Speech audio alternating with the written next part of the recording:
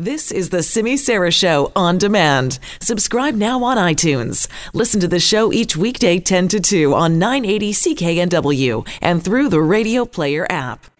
Jody Vance sitting in for Simi today, and I write a weekly column for The Orca. TheOrca.ca is an online publication, and I get to talk about things where I'm looking for middle ground, because we live in such a polarized world right now.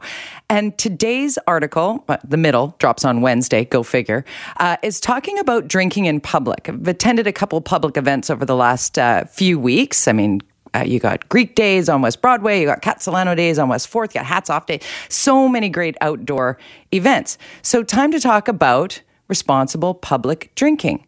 I went to the Government of BC website, and it says you cannot drink liquor in a public place unless that public place is licensed or designated by a municipality or regional district as a place where liquor can be consumed. However, you may drink liquor in a residence or a private place, such as outdoors on your property, or at your campsite. And that's where my emoji head exploding thing happened. Because I'm like, campsite? How's a campsite different than the beach or a park? Responsible drinking I'm talking about here, not holding a party and selling booze and whatever. I'm talking about throwing down a picnic blanket, having a glass of cider or wine or beer or whatever. Do you think it's time?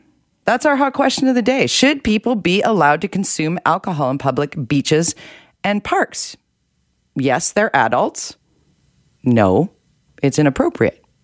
So far, we got 10 votes, and 80% of you say it is time to allow people to responsibly consume alcohol in public places like beaches and parks. We're going to broaden out this conversation as George Affleck, former Vancouver City Councillor, is going to join us coming up on the program shortly. But I'd love you to chime in on this. So at Jody Vance, so you can vote on this, at Alan Regan, Alan_Regan, excuse me. Our producer has posted this. Vote, and we'll keep you updated on just exactly what the public response to public drinking might be. I don't know, police on ATVs at the beaches doing laps looking for people with beer in their reusable coffee cup? Come on.